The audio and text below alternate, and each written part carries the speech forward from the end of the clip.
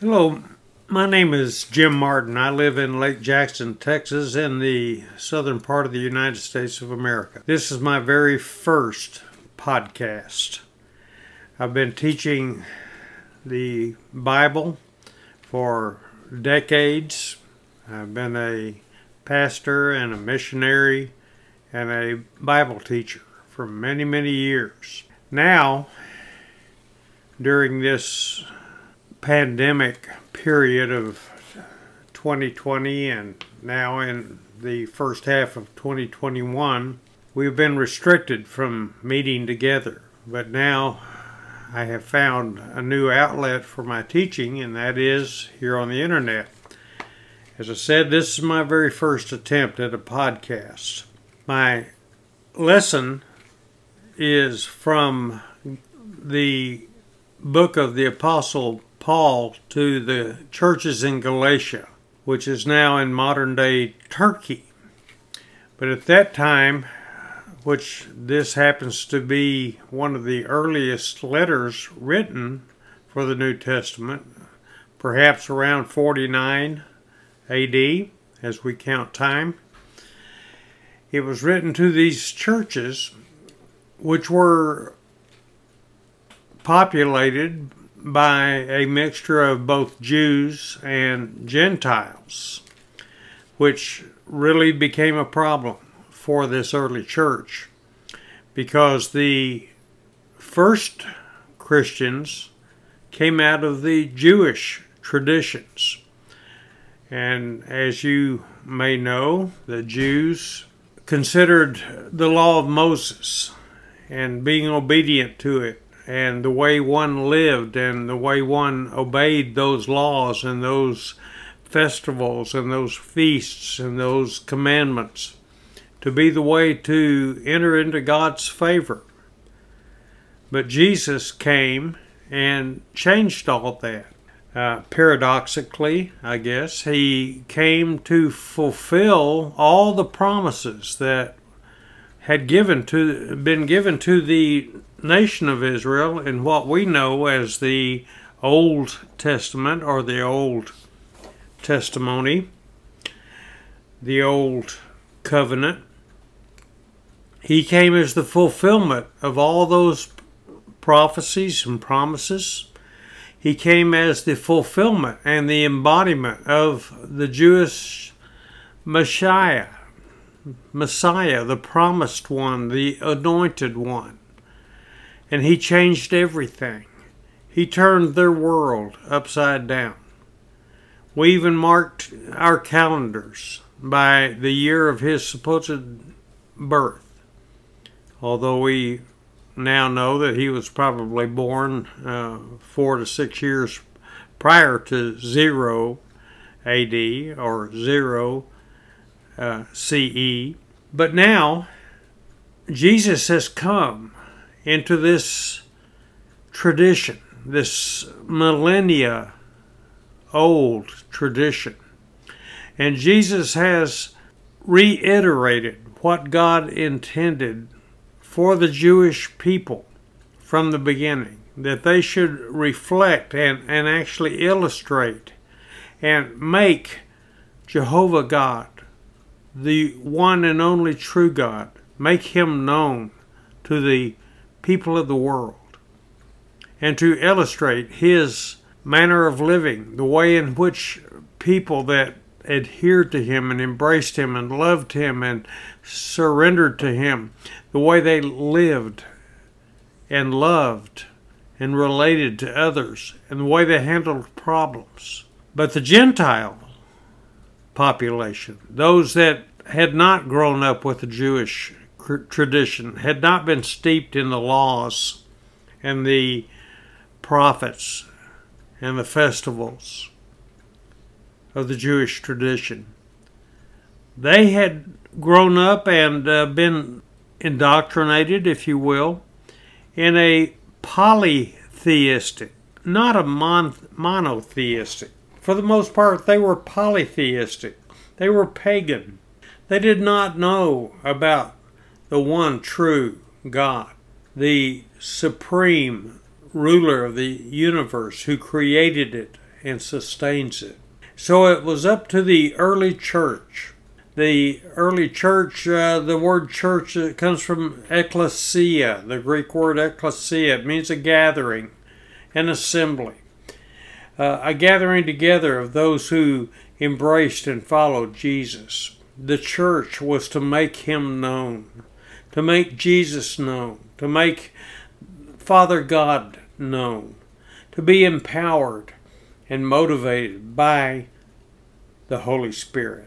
C.I. Scofield of the 19th century wrote this: "The problem of the Christian life is based on the fact that as long as the Christian lives in this world, he is, so to speak, two trees.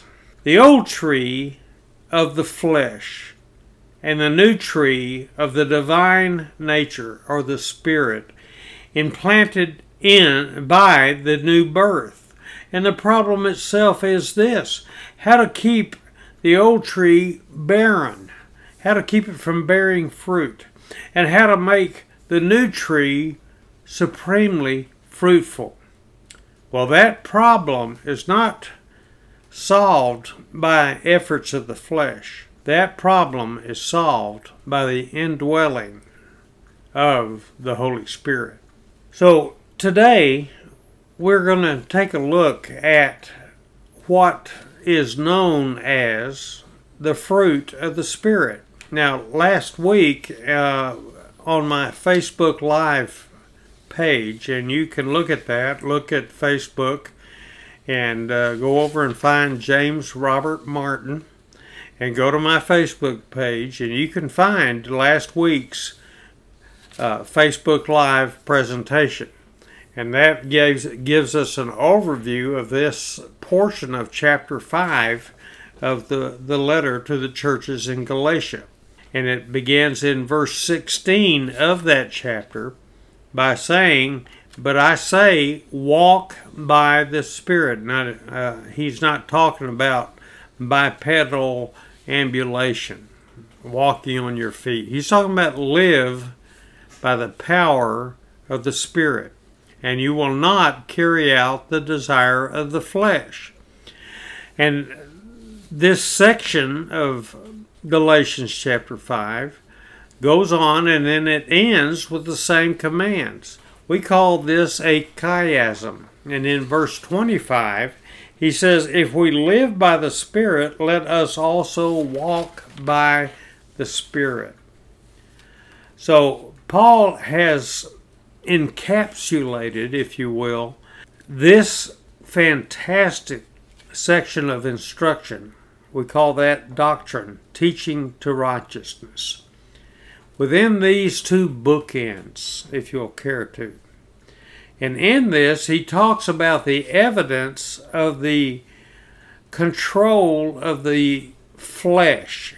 And by flesh, I don't just mean the physical body. I mean the secular human body. That is controlled by the body, the physical desires, controlled by the soul, the mind, will, and emotions of the human person, and that extends to it. That we've studied in other lessons, that the flesh wars against the Spirit. Indeed, Paul's letter to the church in Rome talked about that the flesh and the Spirit are at war with each other. He talked about that in Romans chapter 8. And here in Galatians chapter 5, which predates the letter to the Romans, he gives us several examples of things that are evident in the life of a person. These things characterize the life of a person who is living according to his fleshly impulses. And these are in verses 19 through 21 of Galatians chapter 5. So you see these are they can be categorized by sexual sins, by desire to have what another has, envy and jealousy, by excesses such as drunkenness and partying. We could add drug use in that and being out of control. So these things, he says, are evident of the person being really out of control. You're not living according to how God designed you and intends you to live. But then he gives us some really good news. He says, no, if you have the Holy Spirit living in you, then there are evidences of the Holy Spirit. This is a person of the Godhead that comes to live in you when you confess your sins and embrace Jesus Christ as your only hope for salvation. And we'll go into that in another lesson. But he says this, he says the evidence of the Holy Spirit are these 9 things. And this is not an exhaustive list. Okay? This is not an exclusive and exhaustive list. This is just representative of how the Holy Spirit behaves when he gets more and more control over a human person. Okay? And that begins in verse 22.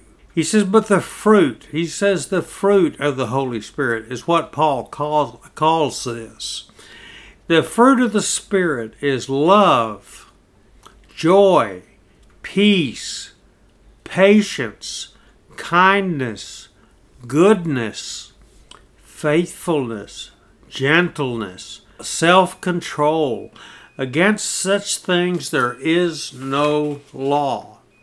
Now, the reason he put that last phrase in there, against such things there is no law, Jewish believers, those that are striving to obey the law of Moses, those people said the law requires you to behave this way and that way and not to do these things and that thing. You can look at the 10 Commandments back in Exodus 20 and get a summary of those 10 general things.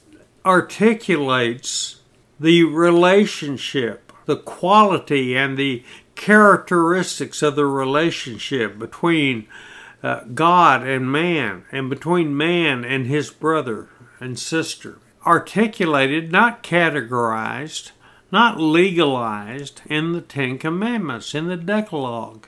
But here in these 9 things, these 9 characteristics of the person who is controlled and empowered. Maybe that's a better word. We don't like the word or the concept of being controlled by anyone, do we? But actually, without Christ, we're not the ones controlling our activities. We can see that in verses 19 through 21 of this chapter.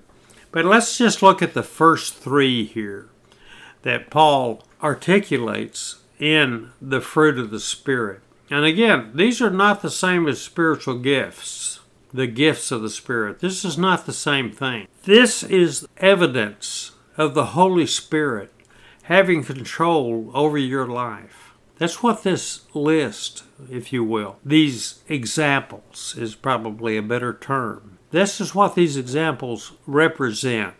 As the Lord Holy Spirit obtains more and more control over me, then I will demonstrate more clearly these evidences of his control. And as I discovered years ago, and I know people argue with me about this, they will have a different opinion of this, but I think these are in priority order, and I can see some evidence of that. So let's take the first 3 evidences, and we're going to do this week by week. We're going to take these in 3 characteristic segments. And then, so that means, what does that mean? That means that this podcast is going to last 3 weeks. And I pray that you stay with me through that. Okay? So let's look at this. He says in verse 22 of Galatians chapter 5, he says, "But the fruit of the Spirit is love, joy, peace, patience, kindness, goodness, faithfulness, gentleness, self-control." Now, I'm reading this out of the New American Standard translation of the Bible, and we're going to look at alternative translations of these words as we go through. But let's take the first three: love, joy, and peace. Okay? Let's take those first three. The Greek word translated love here into the English language is the word agape. And it means to seek the highest good for the recipient or the object of your love. To seek the highest good, the purest good. Now, in Koine Greek culture, they didn't use this very much. They used phileo. They used phileo storge. When you're talking about sexual love, they used the word eros. But here, the Lord gave Paul the word agape.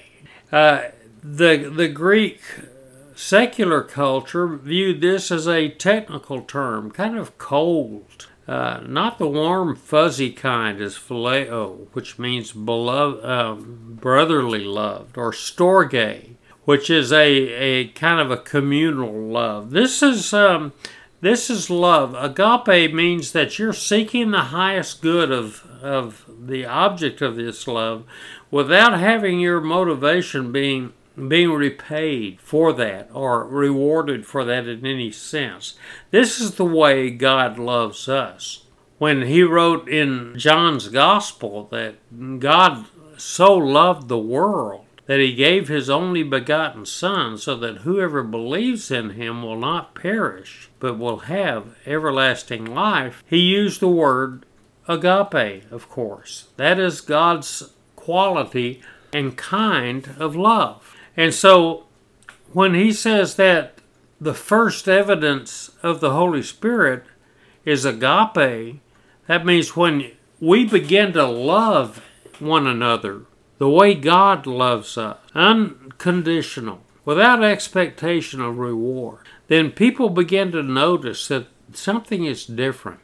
Jesus told his disciples, he says that this is the way that people will know that you are my disciples, that you have love for one another. In the early church, we're told that that's one of the first things that the pagan and the secular populations noticed about the Christians is that they had genuine love for one another. So can we say that I love you no matter what? Or when we say I love you, are we kind of implying I love you if? Like, I love you if you'll do this for me, or if you'll treat me right, then I'll love you? Well, certainly that's not the way that God loves us, is it? No, it is not. And then the second characteristic is joy.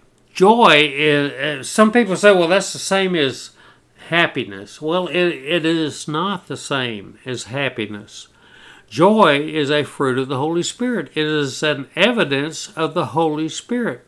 It is a contentedness and a positive attitude and outlook, regardless of the circumstances in which one is living. That's what joy is. It is not respective of the circumstances, not depending on your economic status or which political party is in power at the moment, or even if there's war or persecution. People that are in parts of the world where Christians are persecuted, and yes, there are people living in those circumstances today, they are said to have more joy, pure joy, and there's no explaining it by looking at their circumstances or by how other people in the community even treat them. But it is just the sheer elation at knowing that I am accepted and loved and protected and eventually rescued. Yes, saved by Almighty God. That this life and what people do to me in this life has no eternal meaning. That is joy. That I am full of expectation and I am full of a contentedness that cannot be explained by external circumstances. Then the last one that we're going to cover on this podcast is peace. The Greek word is eirene. Eirene. And we all know the Hebrew word, which has so much more meaning. It's so much richer than the Greek word.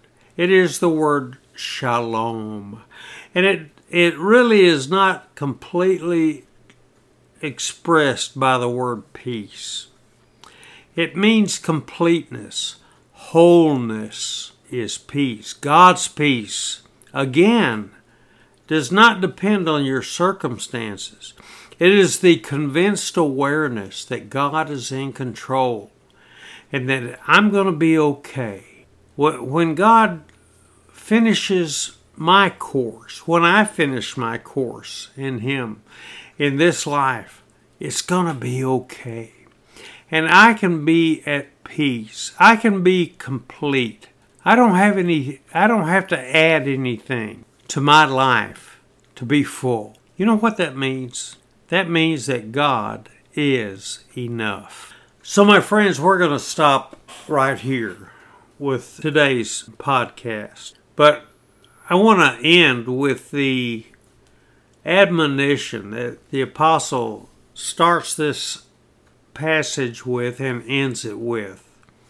And that is, if we live by the Spirit, if we live by the Spirit, then let us conduct the affairs of our lives under the Holy Spirit's control and under His motivation and under His empowerment. That's our goal, my dear friends. Now, thank you for listening to this session. We will continue this study next week at the appointed time, and I just pray that you will prosper in His Spirit this week. Again, my name is Jim Martin, and let me just give a brief prayer, if we may, and then a blessing. Father, I just pray that you would use this facility of this podcast to bless the lives of the people that are taking advantage of it out there, that are listening in by whatever medium. And I pray that you would encourage them and that you would empower them to live in a way that will make you known throughout their circle of influence and contact. Lord, thank you for the joy and the peace, and yes, and thank you for the love that you've extended to us. May we, Lord, by your Holy Spirit and by your grace, love one another as you command us to do. Lord, we ask all this with great thanksgiving, praise, and adoration and joy in Jesus' name. Amen. Now may the grace of the Lord Jesus Christ and the love of God and may the fellowship of the Holy Spirit be with us all now and forevermore. Amen. God bless you. We'll talk to you again next week.